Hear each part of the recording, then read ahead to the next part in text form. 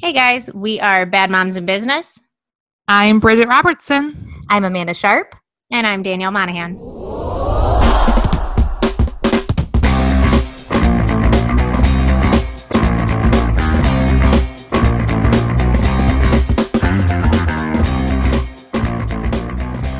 Today, we are going to talk about the two or three things Yeah. that happened in our lives that made us the women that we are today.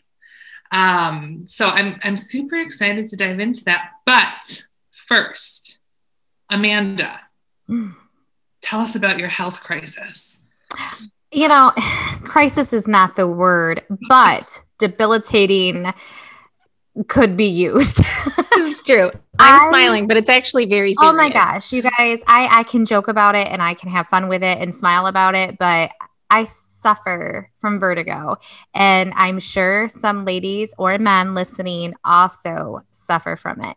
And Marcus makes fun of me because 90% of my life I live dizzy. Like I'm always off balance, I had no right? idea. Yeah. So I always have to be careful how I bend over, how I pick something up. That's why I literally use my toes often. It's silly, but then I don't have to bend over. I'm bringing it up to me. I can't Okay. turn quickly.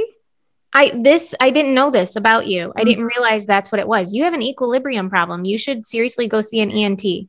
But it doesn't work. I'm positive, like it just truly does not work. So a lot of things have been done, but so 90% of my life I'm a little off, and I call it my disease, right? But occasionally, about once a year or every year and a half, I get the full blown vertigo where I stand up and I hit the floor Mm-hmm. and I spin for 12 to 24 hours. And while I'm doing it, I'm puking my guts out. Well, how nauseating. Ugh. And I have to crawl to the bathroom because I can't walk to the bathroom because I literally will fall down, and I'm hoping that I can make it to the bathroom in time. And the thing is, even if I were to throw up in like a bag, I still then have to take the bag out. So I'm going, okay, try to make it to the bathroom because you have to make it somewhere anyway, right? It just is awful. And then, so after the first 24 hours, I at least stopped throwing up. But I was solid dizzy until Sunday. So that hit me early Friday morning, like at 12:30 in the morning. And I was very dizzy up until Sunday. Yeah. But at least I stopped throwing up. And today, so it's been Friday to now Tuesday, because we record on Tuesdays. And I'm about 90%. That's good. 90% normal. That's so crazy. Yeah. So it's crippling, and I couldn't work because I couldn't drive. You know, I can't look correctly without throwing up, basically. So I can't really get into the car. I'm sorry, I'm using the word throw up instead of vomit, but it's just my style. Wow. So I'm curious, because I know we talked about it when you were kind of in the throes of it, if there were things that worked for you, and you were saying, really, no, it just has to run its course. So I'm wondering if there's listeners that maybe have some remedies that they've tried successfully that they could share, because you're not alone. And I'm not. And oftentimes the people who are suffering from it suffer from it how I almost live my life daily, if that makes sense. So those tricks don't like really work on my mild symptoms. They do not work on my full-blown systems. But I am open to anything because it's miserable. And I go, what does it hurt? And if I'm going to throw up regardless of doing it or not, I might as well try, because there are certain like positions you can go into, which is the last thing you want to do when you're literally spinning, like you're in a roller coaster and you just can't get off. If it doesn't make you want to like throw up just hearing about it, it's terrible. It should. So I have a quick story about this. So I haven't, knock on wood, I haven't dealt with anything like this in years. And mine, it turns out, was stress induced. I had been to see every doctor known to mankind to tell me that. So I was sitting at my desk one day, and it was in my bedroom. I was still living at home with my mom at the time. I was like 18, 19, something like that. And it was like 1:00 in the morning or something. I was studying. And then all of a sudden I closed my book and the whole room just went, whoop. It was horrifying. I fell to the floor. I was sitting. I still somehow managed to hit the floor. But that's seriously how instant it is, and how you just like absolute, like your body almost can't control like its movements anymore. You literally 100% like flop. It's the scariest thing. And so I had to like army crawl down the hallway to my mom's room. Like, what is happening? I'd never experienced anything like this before. But through my multiple stages of like doctors and stuff, I went to see an upper cervical practitioner. It's basically a chiropractor, but he had a fancier title for it. He was not just a chiropractor. He was an upper cervical practitioner. He put me in the most bizarre positions. Like, I was leaning backwards in a chair, but I was like kind of sideways. And like, he had this huge machine come in front of me, had like this big pointer thing, and it was angled towards my ear. And I was horrified of what was going to happen. And it wiggled my earlobe for like 10 minutes. That's what his treatment was for it. And I walked out of there dizzy. I was like, this is stupid. That's the problem. Oftentimes the remedy actually can cause me to be even more dizzy, because Amanda normal is dizzy enough. Like, I don't want to like level it up into something else. Yeah. Why would it not cause you to be dizzy? Shaking your brain. Just wiggled my earlobe. I just wiggled my earlobe just like this. Like, it was the dumbest thing ever. It was ridiculously expensive to do that. It's so stupid. I will say mine is probably 50% stress induced, 50% weather induced. Interesting. Because the weather's changing here in Michigan. Mm-hmm. I mean, it's going from 30-degree days to 70-degree days, all in the same 24-hour period. No joke. Literally. So there was pressure that I could feel. I was like, oh, if I could just get rid of the pressure. So I was taking some allergy medicines and anti-nausea, but it's just not fun. So if anyone has tried and true remedies for the full blown version of vertigo, let me know. I can help you with stress things because I am an avid stressor. But that's it. That's all I can do. I appreciate that. I hope something works for you. But with Bridget having had COVID and me having dizzy brain, we've had to rely on Danielle to remind us what we're supposed to be doing. It's okay. My husband calls me his external brain. He doesn't need to save things in his brain because he has my brain. So just bring it on. Yeah. I feel like we're going to cause Danielle stress. Don't get vertigo. Yeah. Yeah, it's crazy. The COVID fog is so real. And I'll be having a conversation with someone, and the word I'm looking for is just like, it's there, but I can't grasp it. It's the strangest thing. And for me, I think when my brain literally is trying not to work because it's trying to heal itself. Like I'm sure it's just trying to reconnect the wires properly. So I stopped spinning. So I'm sure my brain was in overdrive. So I feel like I've worked out my brain too hard since Friday. And that's why I can't remember anything. That's why I'm going with. So thank you, Danielle. So anytime. Amanda, I'm going to kick this to you. Okay. To give our disclaimer about today. I feel very strongly about this disclaimer. This is why I'm kicking it to you. So we are talking about monumental, pivotal moments in our lives that really set us on the path to who we are today. And so we all came up with our list. And at the end of the day, each one of us had mom and wife on there. Yeah. Because that's 99.9% of everything I am. But we thought that would maybe be boring for you guys to listen to, because I think you all agree husbands and children are, of course, one of the best things that have happened. So we want to give you a little bit of taste outside of what you already know we are, which we're moms and we're wives. So we're going to dive a little bit deeper into other things that would have turned our lives around to a different, definitely a better path than maybe what we're on. Absolutely. How is that? Did I do good enough? Yeah. You did a perfect job. Okay. Yes, that was great.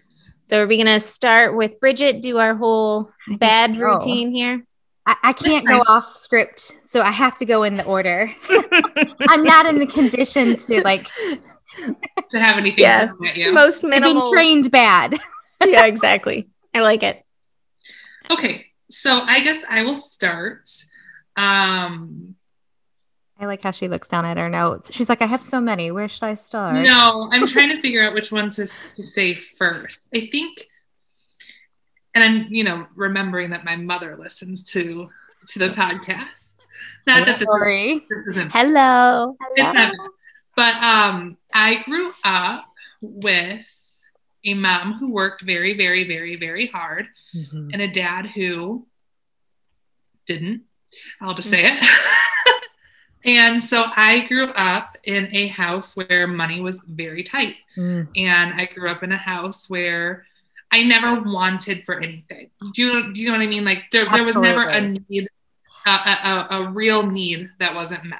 I think that was so much of the 80s, don't you? Like, oh yeah, we didn't want for anything. There just wasn't anything extra. Yes, right. Yes. Right. Like all of my friends had like American Eagle jeans or Abercrombie hoodies, and I was literally shopping in a thrift store for back to school clothes. I had clothes on my back. I had food. Absolutely. But it wasn't what my friends had, right? So that set me off onto a path as an adult, a young adult, because I'm almost middle-aged now. So you look fantastic. Cool. But that set me off onto a path of, if I want it, I'm going to get it, and I don't care what that means. Because there was so much that I wanted growing up, right? And so if I wanted that designer purse, I would buy it, even if that meant I had to put it on a credit card. And if I wanted that, whatever it was, I would get it because I am entitled to that. I deserve that. I grew up going without the things that I wanted. Which landed me in about $25,000 worth of credit card debt. You're not the only one, Bridget. You're not. You're not the only one. No. I'm out of that credit card debt now. Thank the Lord. Hold on. We can't just surpass that. That is huge. I don't care if you did it last week, 10 years ago, doesn't matter. That's incredible because so many people struggle to do that exact thing. And we celebrate you for that. That's incredible. It was hard work. It was hard. I believe it. Yeah. But Chris, my husband, Chris, I mentioned you. We did it. Hi, Chris. Hello, Chris. Chris is very frugal and he is very good with money. And I have learned to be good with money. But it took me a very long time to get there. And so I just watching my parents struggle with money and then becoming somebody who struggled with money at a certain point, once I had kids, I was like, I don't want to live like this. I don't want to have $900 a month worth of credit card bills that I'm paying. And I'm not exaggerating when I say that. And so it really made me flip and decide that if I wanted something badly enough, I could save for it. I didn't have it. Like, I'm such an instant gratification person. It's why I'm overweight. It's why I was in credit card debt. It's just who I am as a person. I'm very impulsive. But yeah, so credit card debt and coming out of it, climbing out of it, has definitely set me on the path of who I am now at 35 and hopefully will carry me the rest of my life. I'm fascinated by that. And I would assume that a lot of our viewers would be interested in your path that when you made that decision, like no more, to that final bill being paid. I would love to kind of get that story of from that to that. And I'm sure our viewers. It seems like it was just like a mindset shift. Like would you just wake up one day and was like, done, I'm over it? Well, it took years. I mean, for years I was paying these minimum payments, right? Going $25 here, you can do here. Yeah, because when you have that much debt, yes, on top of your mortgage, on top of your car payment, on top of your child's private school tuition. I mean, we were talk about paycheck to paycheck. Sometimes we were paycheck to nobody breathe on our debit card because our bank is going to go negative. I mean, there were tons of times. Mm-hmm. Wow. Well, you and again, everyone else. So we'll have to add that to our list of topics to kind of dive into a little bit. Doing that now. Thank you, Danielle, because she's our brain right now. But I think because you did it. So, oftentimes, you hear these people say, do it like this, do it like this. But unless someone's been at that point and then got out by doing A, B, and C, and not that it's just going to take 9 months. No, it's going to be a year worth of sacrifice. By the time I figured it, because I tried a bunch of different techniques, but by the time I got to the point where I had finally figured out what was going to work for us, and we can talk about what that is a different time, it was 3 years. Wow. But it was, I several years leading up to that. How good you had to feel on that final payment. Oh, my word. Oh, I can't wait to hear more about this. Oh. Yeah, that's a great topic. I'm excited. Love it. Me too. That's a great topic. Yeah. Oh my goodness. Is that the conclusion of your first one? That's the conclusion. Okay. I'm working to be better with money. I still buy things I don't need, but I'm not going into debt for them. Absolutely. And so that's the key right there. 100%. So now my next step is stop buying crap you don't need, but gosh.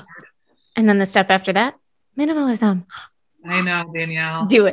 That's a topic for you to talk about. Oh, I would talk about that all day. And I don't even consider myself a minimalist, but I'm working on it. I will be one day. Yeah. Well, everything's a work in progress. Yes.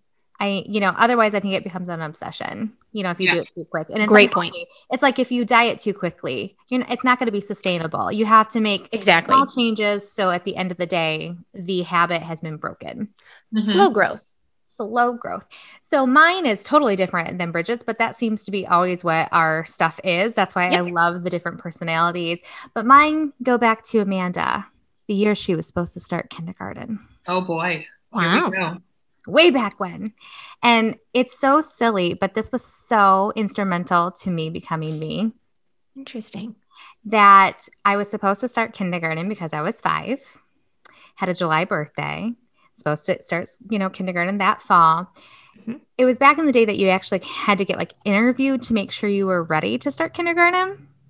Oh, I'm old. I knew that was I'm old. I'm 39. I'm going to be 40 in July. No, I feel like that might still be a thing. Is it? I guess I don't know anything about it. They do it differently, but you actually had to meet with the teacher and make sure that you were really ready.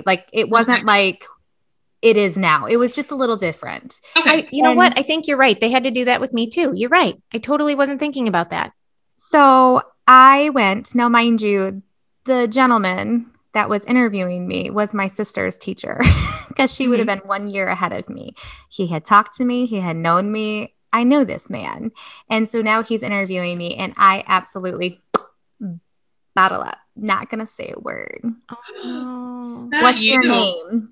It's not like I was smart enough not to speak at all. So when he says, what's your name? I go, I don't know. Come on, Amanda. When you know how to say, I don't know, you know your stupid name. Yeah, for sure. Who doesn't know Amanda? Well, at the time it was Amanda Patrick, but who doesn't know Amanda Sharp now, right? So, I had no issue saying my name. And I just would not answer any of the questions because I did not want to go to school and not want to leave my mom. I just loved being with my mom so much. So, my heart hurts.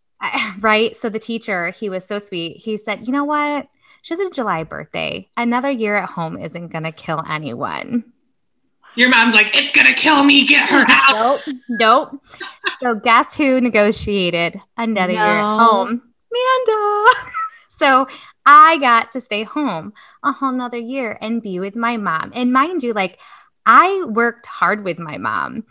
She cleaned houses. I've told you how I would go to houses and clean with her because I would have rather clean toilets than go to school. Wow. That's how serious I was. So that moment in time was so important to me that I was given that extra year with my mom. And I remember it like it was yesterday. I truly do. Wow. And all of those precious moments that extra year gave me were so instrumental because my mom, I truly say everything I am today is because of my mom. So every little extra second I've had Same. with her is so important. So the following year, there's no interview process at this point. Like I'm a slam dunk into kindergarten because if I can clean toilets and houses, I can certainly enter kindergarten. If I can use toxic chemicals, I'm good to learn my ABCs. And so I ran away from the school bus trying to like negotiate another year, you know? And my mom was like, Amanda, like, I can't keep you home another year. Like, it begins to get illegal. Like, you have to go to school. So that is when I started school. So that was one of my first, I think, biggest things that set me on the path to who I am today was because of that extra year. There are so many similarities between you and Owen. I get it all. It's all coming full circle. That is so crazy. Yeah. So who would have thought Amanda, 5-year-old, was a good negotiator? Interesting. Mm-hmm. Your life just came full circle. It did. What you got, Danielle? Okay. So my first one, they're hard to pick, these kind of pivotal moments in your life. And you don't really think about what is happening at the time is actually setting you on a different path. So in 2009, I did a study abroad trip. It changed my life for multiple reasons, including I met my husband, but that's besides the point. I knew that I liked to travel. I went on, me and my mom, we would go on vacations every year, like, you know, things like that, Florida, whatever. I did a month study abroad in Southeast Asia. We went to Vietnam, Cambodia, and Thailand, and I fell in love. I fell in love with travel. I fell in love with different cultures, with learning about different areas. It is such a passion of mine, and it is something that I have let slide in my life. Obviously, COVID, not a whole lot of travel happening right now. Yeah. I can't wait to have Watson experience the things that I experienced. It literally changed my life, and I cannot even put it into words. I feel like I talk about it all the time, but it is so surreal to picture the way that other people live their lives and how much they knew about us and our culture and our even political system. It's so crazy of how little I knew about theirs. And it's so sad. I cannot wait to get back to traveling. It has been something that over like the last year or so, like once they finally took away your right to travel, it was like, oh my gosh, I need to do this. And I have put that passion on a back burner for a multitude of reasons. But, you know, you come up with excuses of, oh, I don't have the money, or, oh, at the time, you know, when it was just me and Brandon and we had a dog, Buddha, like, oh, we need somebody to watch Buddha for us. And then you just let all of these excuses kind of pile up on top of each other. And I just can't wait to get back to it and hopefully have my family experience the things that I've experienced. And I just miss it so much. I had culture shock when I came back home, like seeing cars on the street was like a very weird thing. Seeing buildings, watching TV, being able to access the internet, like all of these things were really weird. We were, not every time, but we were staying in hostels and we were staying in, you know, literally like sleeping in tents and sleeping in canopies and having these bug tents around us and stuff. Like, I mean, we stayed at a hotel, a floating hotel on the River Kwai, and it literally was a floating hotel. There was no running water. There was no electricity. You had to walk across this bridge one person at a time. There was no handrail, nothing. It was like, don't fall in the water. There's parasites. Like, please try to stay on this tiny bridge that was like this big. It's crazy, but I wouldn't take it back for anything. And I just miss traveling. So a couple things there. You are the reason why I told Owen that he could go on that trip that since has been postponed, and who knows when it'll get rescheduled. But it was your story and your passion behind knowing how much that trip meant to you. Yes. Gave me the confidence to say, yes, you could go on that almost 4-week trip without me, because I was not going to rob him of that experience you described because of my need to have my son by me. So I appreciate you having that experience and sharing that story with me, because it really changed my vision on a lot of things. Mm-hmm. But it took my mom pushing me to go. I was terrified to go. I mean, I'd been to Mexico once, I'd been to Canada once. Like, those were my experiences outside of the United States. And it took very long conversation with my mom being like, this is a once in a lifetime opportunity. You need to go. You need to do this. And they really are a once in a lifetime opportunity. Because like you said, you haven't done it again. Nope. Nope. I've been to other countries and stuff like that, but nothing like that. And I will go back. You said that you met Brandon on that trip? I did not. I met my friend Nick Kapal, who we've had Benny Kapal on here. I met Nick through that trip. We became friends. He was like one of like 2 guys that went on the trip. And me and Nick, I just love him so much. And he was friends with Brandon, and that's how we met. Let me ask you if you could describe that trip in a feeling, because we can hear how much it impacted your life. It affected your heart, your brain? Like, I know you're a very like logical, sensible person, but I almost feel like a part of your soul was touched by 100%. Which I would say sometimes doesn't affect you that way. Yes. It touched my heart. It touched my brain. It touched my gut. Like, it touched everything. We went to the killing fields in Cambodia. Ooh. Quick side story. It's a very not great story, but I'm going to tell it anyways, because this moment was when I was like, oh my God, like this was the exact moment that changed everything for me. This was our second country. We went to Vietnam first. Vietnam was fantastic. Probably my favorite place in the entire world that I've been to. Cambodia was very sad. So we went to the killing fields, and this is where they had their mass genocide. And they had the room after room where they would keep these kids. Basically, they were like stolen kids, and they were just getting ready to be executed. And they would it was awful. They took pictures of these kids, and they would have, and there was, men, women, children, there was everything, but they would take pictures of these people with numbers in front of them. And they would take pictures of them and plaster them up against the wall. And these kids had like these giant smiles on their faces. I'm going to cry, probably because they had never had their picture taken before. I'm not really sure. They were probably just excited. And one of these rooms, it was in the very back room. There was like a cell basically. And all of there was a bunch of spray painting and stuff like that, like graffiti was done. And there was a spray painting picture of this little boy who was so excited holding his number. Like, somebody did a fantastic job spray painting, like a perfect replica on this wall. And it said, "One life, just live." And that's what I have tattooed on my foot because of that trip. But like right there, I mean, I was in tears. Just how could you not be? Oh my God. It was utterly heartbreaking, but it was the moment that changed everything for me. Yep. That's, I just, when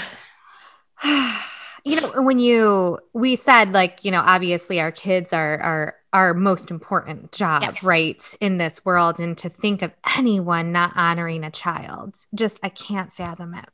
Mm-hmm. And it just hurts my heart. Me too. Bridget, make us laugh. What is your number 2? Oh no.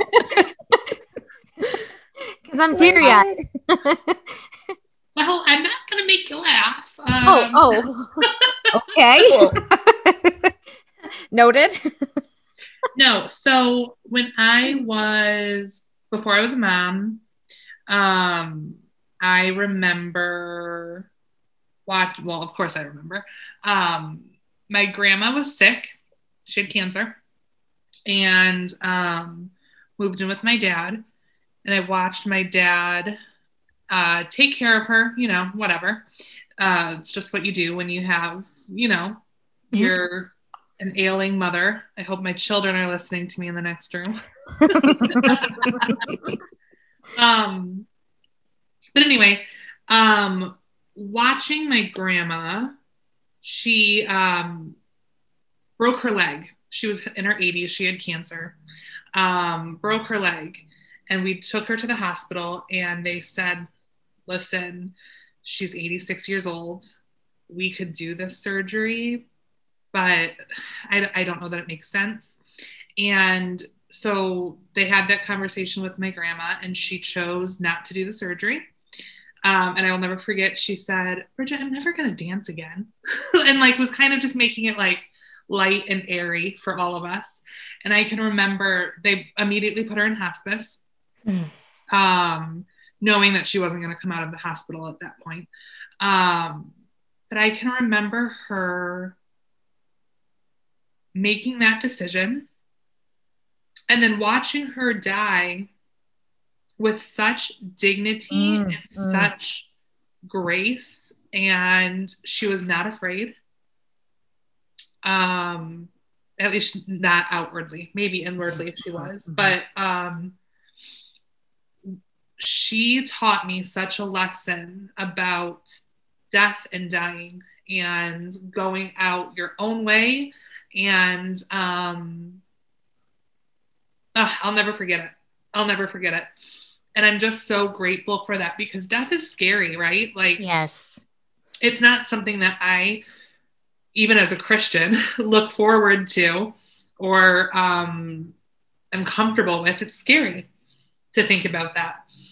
And every time I think about my own death, I just get terrified. Like, what is it going to be like? And, how is it going to happen? And, there's just all these questions that we don't know the answers to. But it was just amazing to me. And I remember talking to my other grandma at the time about how, that was my dad's mom.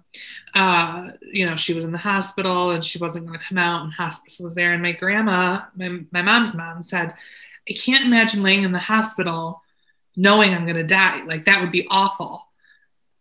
And that really bothered me for a second. But I know she didn't mean it for sure in a way that would be bothersome. I think she was probably thinking of her own mortality. She was absolutely, yeah. But man, her name was Marilyn, Grandma Marilyn. She was always somebody who was anxious. I think my dad was a very anxious and depressive person. And I think I've got a lot of their traits, for better or for worse. But to watch someone who I knew struggled with anxiety and struggled with feeling alone and feeling sad go through the process of death just so gracefully over those few days, it was such a gift. And I'm just so thankful for it. And I know more people, like you said, to you, death is scary, right? And I think a lot of people feel that way. It's not necessarily scary for me, but there are some people I would say more people are afraid of death than not. And so for her to be able to, on her deathbed, basically give you that gift of peace and that message, that's what a true elder is supposed to do. Yeah. And I don't think elders are what elders used to be. And I wish people, because I think aging is so looked at as a bad thing, where it's really not. It's just a part of life. And so I feel like if more people would embrace the aging and like talk about the death and those new seasons, I think more people could get comfortable with it and just be able to move on with a little bit more peace. So for her to share those words with you and hear you say that how important they were, I love that so much. Yeah. And I think we forget as a society that it's a privilege to get old, right? Yes. It's a privilege. Yes. And she was 86 when she died. She was not young. And I can remember her saying, I wonder if there'll be a Hallmark store in heaven. Because she Hallmark store in heaven? Loved Hallmark. That's this woman. Cute. That's adorable. She was so cute. But yeah, wow. It was amazing. And it was the first big loss in my life. Mm-hmm. And I was older. I mean, I was in my late-ish 20s when she died. And I can remember thinking like so many people have already lost a grandparent. I'm so lucky to be in my 20s losing someone for the first time. And I've since, lost my dad. I've lost my grandpa. I've lost someone who was like a father to me. And each time I feel like I'm able to handle it because of the example she set. So it's beautiful. And I hope that when my time comes, I give that same example to my children and, you know, God willing, my grandchildren, and it doesn't have to be scary. No. It's a very tragic, but very beautiful story. Yeah. I think something that you said is very important. She kind of chose her own terms, which that's important. Have you guys ever seen Secondhand Lions or Secondhand Lions? Oh my gosh. I've heard of it. Movie. It is the cutest movie. But it's one of those feel-good movies though, right? Yeah. Yes. We don't do those here. Yeah, it is a very good good movie. And it's always referenced they went out with their boots on. And that's what I like always think about is like they went out on their own terms. And that to me is important because when you can go out on your own terms, because only that person can decide what those terms are and what it looks like. So, what a good one. So sad story. So let's make it a little light. Okay, good. I like how Amanda's are lighthearted. Yeah. Such as our personalities, you know? Yeah. I'm like depressive. Ooh, yeah, I don't want to cry anymore this episode. So let's talk about work. All right. Yeah. So I would say, of course, there's a lot of other pivotal things in my childhood and stuff, but I would say the next like season for me was really when I could start working like a real job. And I'll never forget, when I went in there, I was probably 14 and it was Villa Party Store in Monroe. And and Joanne, the Cusimanos, love them. They have such a big spot in my heart. They're such an amazing family. I went in there. I was like, are you guys hiring? And I was too young because legally you had to be 15 basically to work. And she told me that. And so she said, come back and see me when you're 15. So the day I turned 15, I went in there and I got myself a job. And I tell you what, that was in the summer because I turned 15 in July. And they made the best subs in town. And I was the sub girl. And I tell you, like, I am a hard worker, but Joanne is like a hard worker. The whole Cusimano family are hard workers. So it only enhanced my hard working. So it was so fun to be part of that. And so I worked there a solid year before I was 16 and legal to work in other areas, like other companies. And that's when I went to the hardware store at 16. And that absolutely started the path to that career of hardware pre-Owen. But that was a monumental time that she took that risk on that 15-year-old. And that was when I got the taste of money. Yes.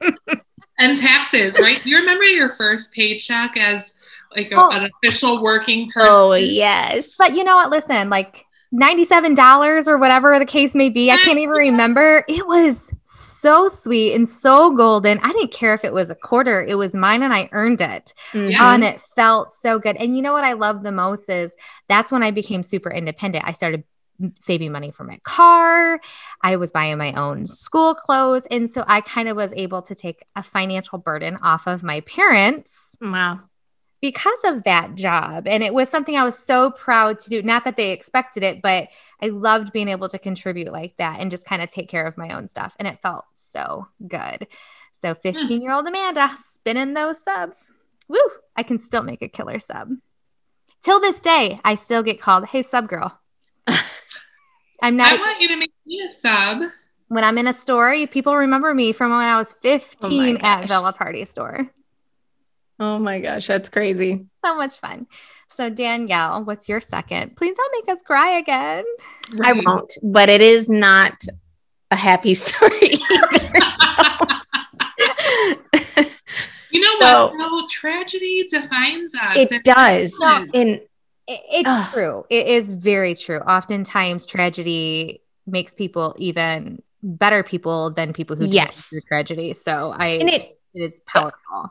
Tragedy puts things into perspective too. Yep. You can be stressed out to the max because of X, Y, and Z. And then something happens and you look at X, Y, and Z and you're like, not important. Literally doesn't matter if that gets done or not. Oh, ain't that? Well, just you're telling the last story. It really thinking of when children were massacred, basically, you go, wow, that vertigo I just felt on Friday. I should get past it.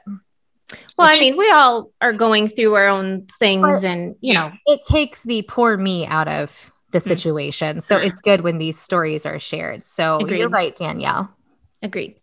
So I'm going to cheat a little bit. This is kind of 2 and 2.5 for me because they go hand in hand. So my dad died in 2015, and it was a very big surprise. He died 2 weeks before his 50th birthday, so he was very young. It was just absolutely the worst day on the planet for me, like just absolutely horrific. Yeah. And I would say my 2.5 for that is when I was able to officially talk about it. I have no specific date for that. I can't remember if it was a year later or a year and a half later. I have no idea. And I don't even know. I know that we've talked about the fact that my dad has died. I don't know if we've talked about how or why he died. I don't think so. But my dad had a very big addictive personality. And my dad died from a heroin overdose. And it took me a very long time to be able to say those words out loud. It was a very shameful and quiet thing for him. And so after he died, I took that burden on as well. And I wanted to keep his, secret with me. And I realized that that's not helping anybody. And it was very hard at his funeral, and all his friends were asking, and I, barely knew any of his friends and stuff. And everybody was asking me, what happened? What happened? And at the time we didn't have the report back yet, but I knew what happened. There was evidence. We don't need to go into it all. But it was a very, tragic thing for me to experience, but then also very empowering in a way to be able to come forward and talk about it. It's still hard. It will probably always be hard. Of course. But knowing that I was sharing his story and I was helping to sponsor a 5K, which hopefully will come back, Rethink Addiction. If anybody is in the Southeast Michigan area, hopefully that will be happening this year. I don't know. I remember we went that one year and we had shirts and everything. Oh my gosh. I was way too emotional about that, guys. My work family, they get me. And I didn't know anything about this. They showed up with shirts on and they said in memory, and they had my dad's name on it. Like it was a very, very important thing. But I have lost a lot of family members to addiction on my dad's side. My dad was just the icing on the cake for me. Like it was just utterly horrific. But anyways, I'm able to talk about it and be okay with it. There's, I clearly have a bit of a wall up about it. And I know that that's something that I need to work on. I definitely miss my dad so much. I miss him every day. I think about him every day, but I don't cry about it a whole lot anymore. Got that wall up going, but I am able to talk about it. And, I hope that by sharing his story that it helps some people. Well, and I was going to say, Amanda and I obviously knew the story behind his death. And anyone that is close to you knows that. But I'm just so proud of you for sharing it here, because you have no idea who you may have just impacted with saying those words out loud. Addiction, it has such a terrible, terrible stigma around it. Yes. And so when we lose people to addiction, I lost a cousin to addiction. It's like embarrassing. You don't want to tell people. Yes, 100%. They were embarrassed about it, so you have to be embarrassed about it. They didn't talk about it, so you can't talk about it. It becomes like a whole cycle. And it sucks. And you don't want to put a shadow over people's memories of that person either. No.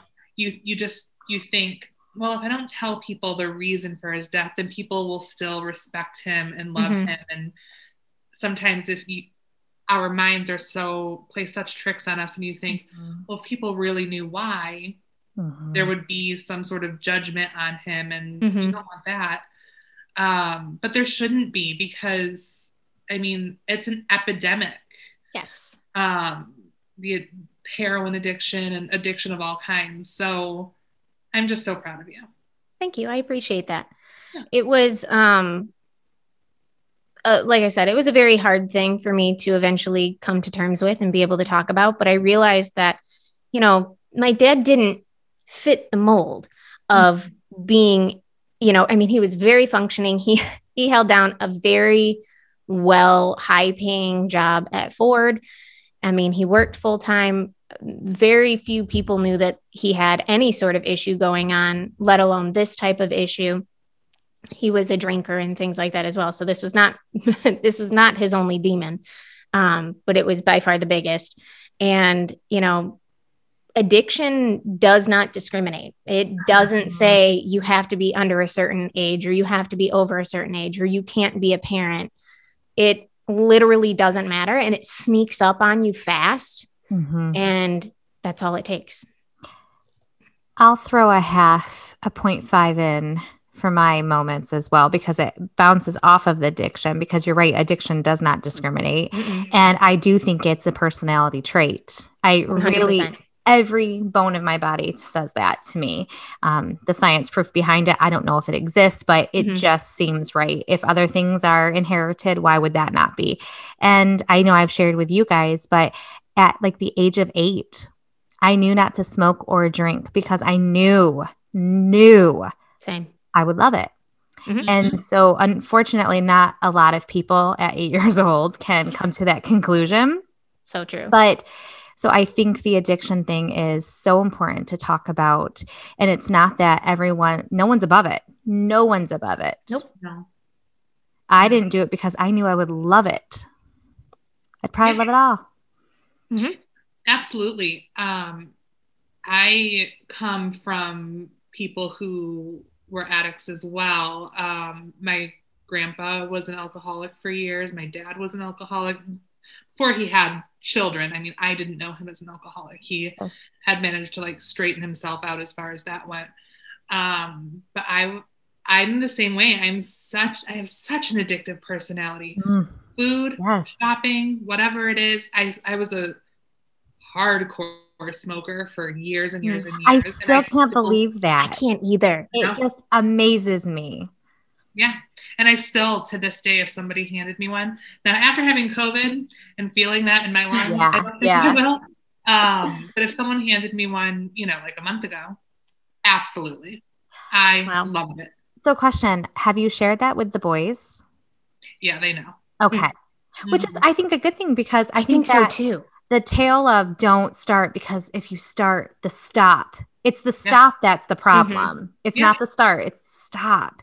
And so many people can't get to the point where they can stop. And that's why it's called recovery, because it's an ongoing effort to stay clean of whatever substance it is. This is kind of a side tangent, but this is something that always bothered me. So you see those, we don't have cable anymore, cable TV. We just have Netflix and stuff. So we don't really see commercials anymore. But there was a commercial a couple years ago that I can remember for a recovery center. And I can remember the guy coming on. He was the owner of this place. And he was like, I used to be an addict. Now I'm not. You should come here and blah, blah, blah. And it frustrated me to no end, knowing everything that my father went through. He had been through AA. He had been through NA. He had been through rehabs before this.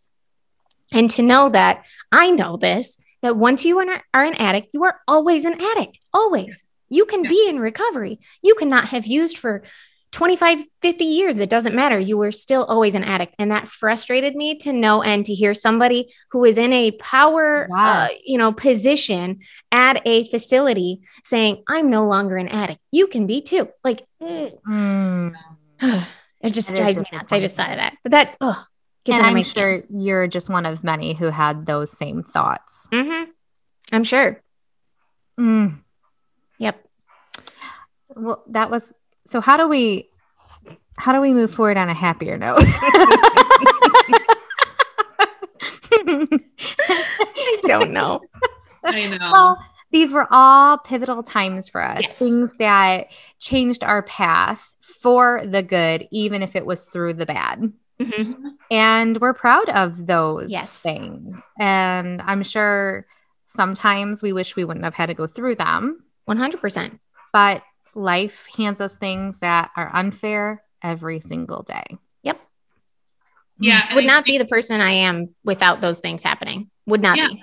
Yeah, 100%. And there's not a lot that you can learn from good stuff, right? Because there's no struggle in that. Mm-hmm. It's when you have to come through on the other side of the bad that there's a lesson that you've learned. Hopefully have learned. Yes. Sometimes it takes years to do it, but yeah. And I think that's important to know. Sometimes you can't see the good and the bad in that now. Right. Yes. It can take some seasons of time, to get you in the mind frame, and after the hurt and the grieving, to finally see it as, this caused me now to see life differently and become a better person. Exactly. I mean, I wouldn't be half of the wife that I am or half of the mom that I am had these things not happened. Sure. I mean, I don't know. There's only so much, I think, Bridget, you just said it. I think there's only so much that the good things can really teach you. Unless you're Amanda negotiating your way out of kindergarten. I mean, you can definitely figure out things about your personality early on. That's for sure. That taught me a lot. Even though it wasn't teaching me an education, I was getting a lot of street smarts. So wild. So Amanda, sorry guys. That's just who I am.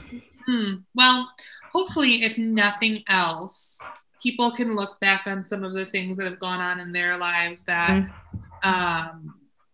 there's an underlying lesson because of, and they can see how their lives have changed because of it. Yes. Because you can't always see that right away. No. And I think I have a B for our wrap this up.